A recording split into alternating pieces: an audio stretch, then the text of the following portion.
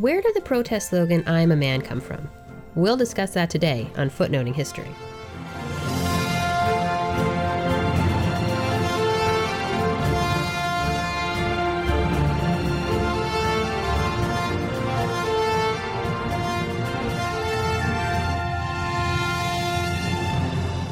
Hello and welcome to Footnoting History. I'm Elizabeth, and recently I found myself wondering where the 1960s civil rights movement slogan, "I am a man," came from. When teaching modern Western history, I usually put two images on my syllabus. One is a medieval drawing of the three estates, those who pray, those who fight, and those who work. For a long time in Western history, it was believed that each person fell into one of these categories. Understandably, the largest group was those that work, can't fight and pray unless someone else is growing your food. But next to this image of the three estates on my syllabus was a picture of a group of African-American men from the Memphis sanitation strike in 1968. The men in the picture are marching and carrying signs that say, "I am a man." The theme of my class was the growth of the individual and individual rights, and these images seem like really nice bookends. But even though I can talk for hours about the three estates, and I could, don't test me, I don't know where the phrase, "I am a man," comes from. In the back of my head, I assumed it was something said by Shylock the Jew in his famous monologue in Shakespeare's Merchant of Venice. You know, "If you prick me, do I not bleed? Am I not a man?" Something like that. Well, it turns out I was wrong. I know, shocking. So here, my faithful listeners, is the story behind the sentence and slogan, "I am a man." I have one editorial note. I decided to include quotes by various speakers and writers throughout this podcast. I thought that they made a more interesting and compelling story than any attempt by me to paraphrase them. If you've listened to my podcast before in which I use literature as evidence for history, you're not going to be surprised. Let's get started then. First, let's travel back to the late 18th century.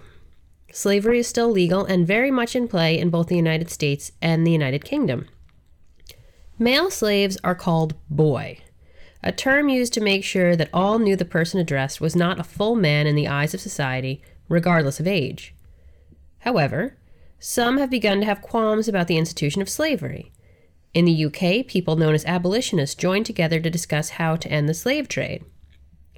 In 1787, 12 men met in a print shop in London and joined together to create the Society for Effecting the Abolition of the Slave Trade. Every good society needs a logo, right? Well, 3 of these men were tasked with the job of creating one, and they reached out to 57-year-old Josiah Wedgwood, who had been drawn to the abolitionist movement by a friendship with the man who created the first abolitionist party in Britain.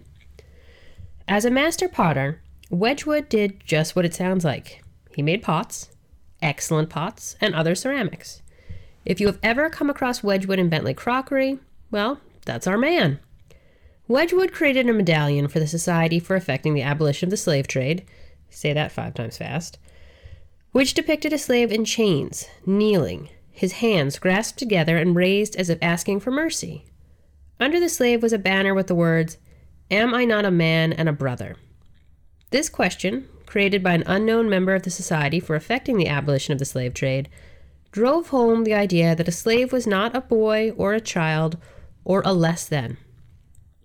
It also called back to the biblical story of Cain and Abel, "Am I my brother's keeper?" Yes, the abolitionists were saying, you very much are. Wedgwood and his excellent craftsmanship made this logo the must-have of the late 18th century. A box of medallions and bracelets was even shipped in 1788 to Benjamin Franklin in the U.S. for distribution. Think of it as the Livestrong bracelet of the 1790s. Within a short amount of time, women were wearing this logo on bracelets and medallions. Wedgwood's crockery and the image in question were everywhere. By the end of the 18th century, this image was the most popular depiction of a black person in England. Okay, so the image of a slave in chains with the words, "Am I not a man and a brother?" continued to appear on abolitionist works throughout the early 19th century as well. In 1837, American John Greenleaf Whittier published the poem, "Our Countryman in Chains." On the printed sheet above the stirring poem was Wedgwood's logo. Whittier, friends with the radical abolitionist William Lloyd Garrison, strove to make the point that slaves were Americans and countrymen. He decried that in slavery, quote, "God's own image was bought and sold, Americans to market driven and bartered as the brute for gold," end quote. This idea that slaves were not just property, but men and women holding the same citizenship and rights as others born in the United States was unsettling to many on the pro-slavery side. Whittier had already been stoned by anti-abolitionists in the early 1830s. Then he was hired as editor for the publication Pennsylvania Freeman in 1838, and that same year his office was destroyed by anti-abolitionists. But the question, "Am I not a man?" continued to be asked, although in a variety of ways and by a variety of people. In 1851, former slave Sojourner Truth gave a speech at a women's convention in Akron, Ohio. Her theme, "Ain't I a Woman?" Truth pointed out the hypocrisy of rejecting women's suffrage because women were too delicate or too stupid, or that Christ wasn't a woman. As a black female slave, Truth had never been considered too delicate for manual labor. And, as she famously explained, quote, "Where did your Christ come from? Where did your Christ come from? From God and a woman. Man had nothing to do with him." However, the end goal, or the end point of Sojourner Truth's "Ain't I a Woman?" was to answer black women were as much women as black men were as much men. One would think that this was an extremely simple concept to understand, and yet argued time and time again. By the Civil War, the abolitionist logo created in 1787 had traveled across the sea and had been embraced and toyed with to not only represent anti-slavery groups, but women's rights.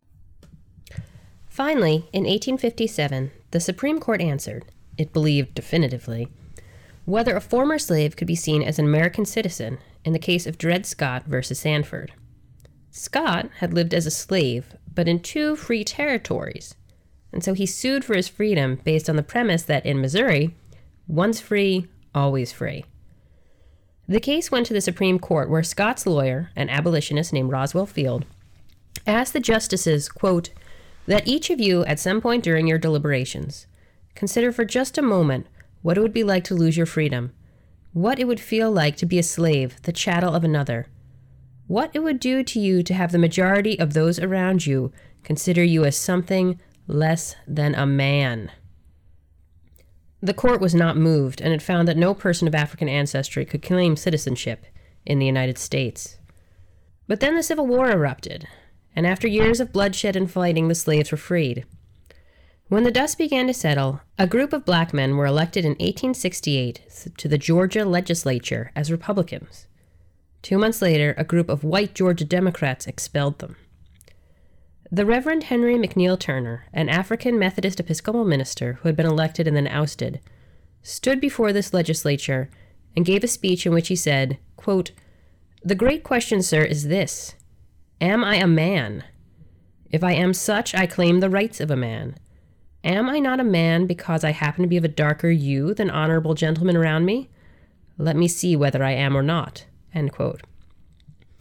Turner went on to destroy the arguments of scientific racists, those who argued that black people were biologically closer to the chimpanzee than a white person.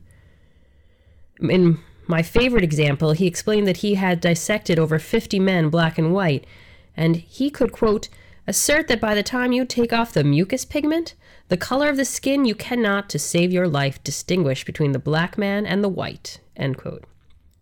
He then also tore down the biblical justification for slavery and for treating black people as inferior. He was, after all, a minister. The question, "Am I not a man?" continued to reverberate, albeit without the pointed and a brother. In 1875, a Civil Rights Act was passed.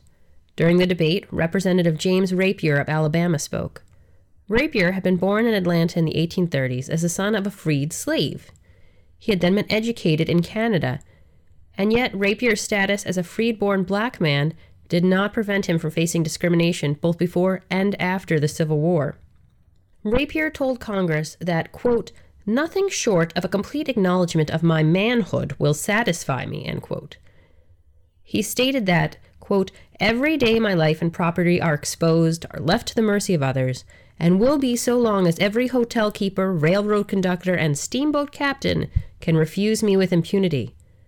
After all, this question resolves itself into this: either I am a man or I am not a man," end quote.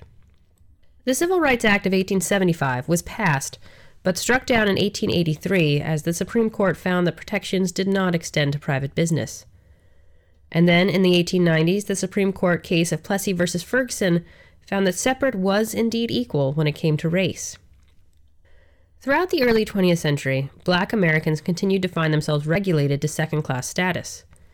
Even as the Harlem Renaissance introduced Black culture to so many Americans in the 1920s, those afraid of differences banded together. It is no coincidence that the KKK also saw a resurgence in the decade. Between unwanted immigrant groups to the growing popularity of Black singers and writers, the old guard tried to convince Americans that what our nation truly needed was a return to the past where everyone knew their place. Service by Black Americans in World War II helped fuel the demand for equal rights when these men returned home. In 1952, Ralph Ellison, a writer and an African American, published a book called Invisible Man about Black identity in 20th century America. As Ellison explains in this work, quote, "I am an invisible man. No, I am not a spook like those that haunted Edgar Allan Poe, nor am I one of your Hollywood movie ectoplasms.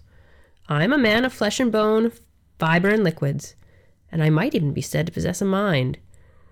I am invisible, understand, because people refuse to see me," end quote. But before all else, he is a man.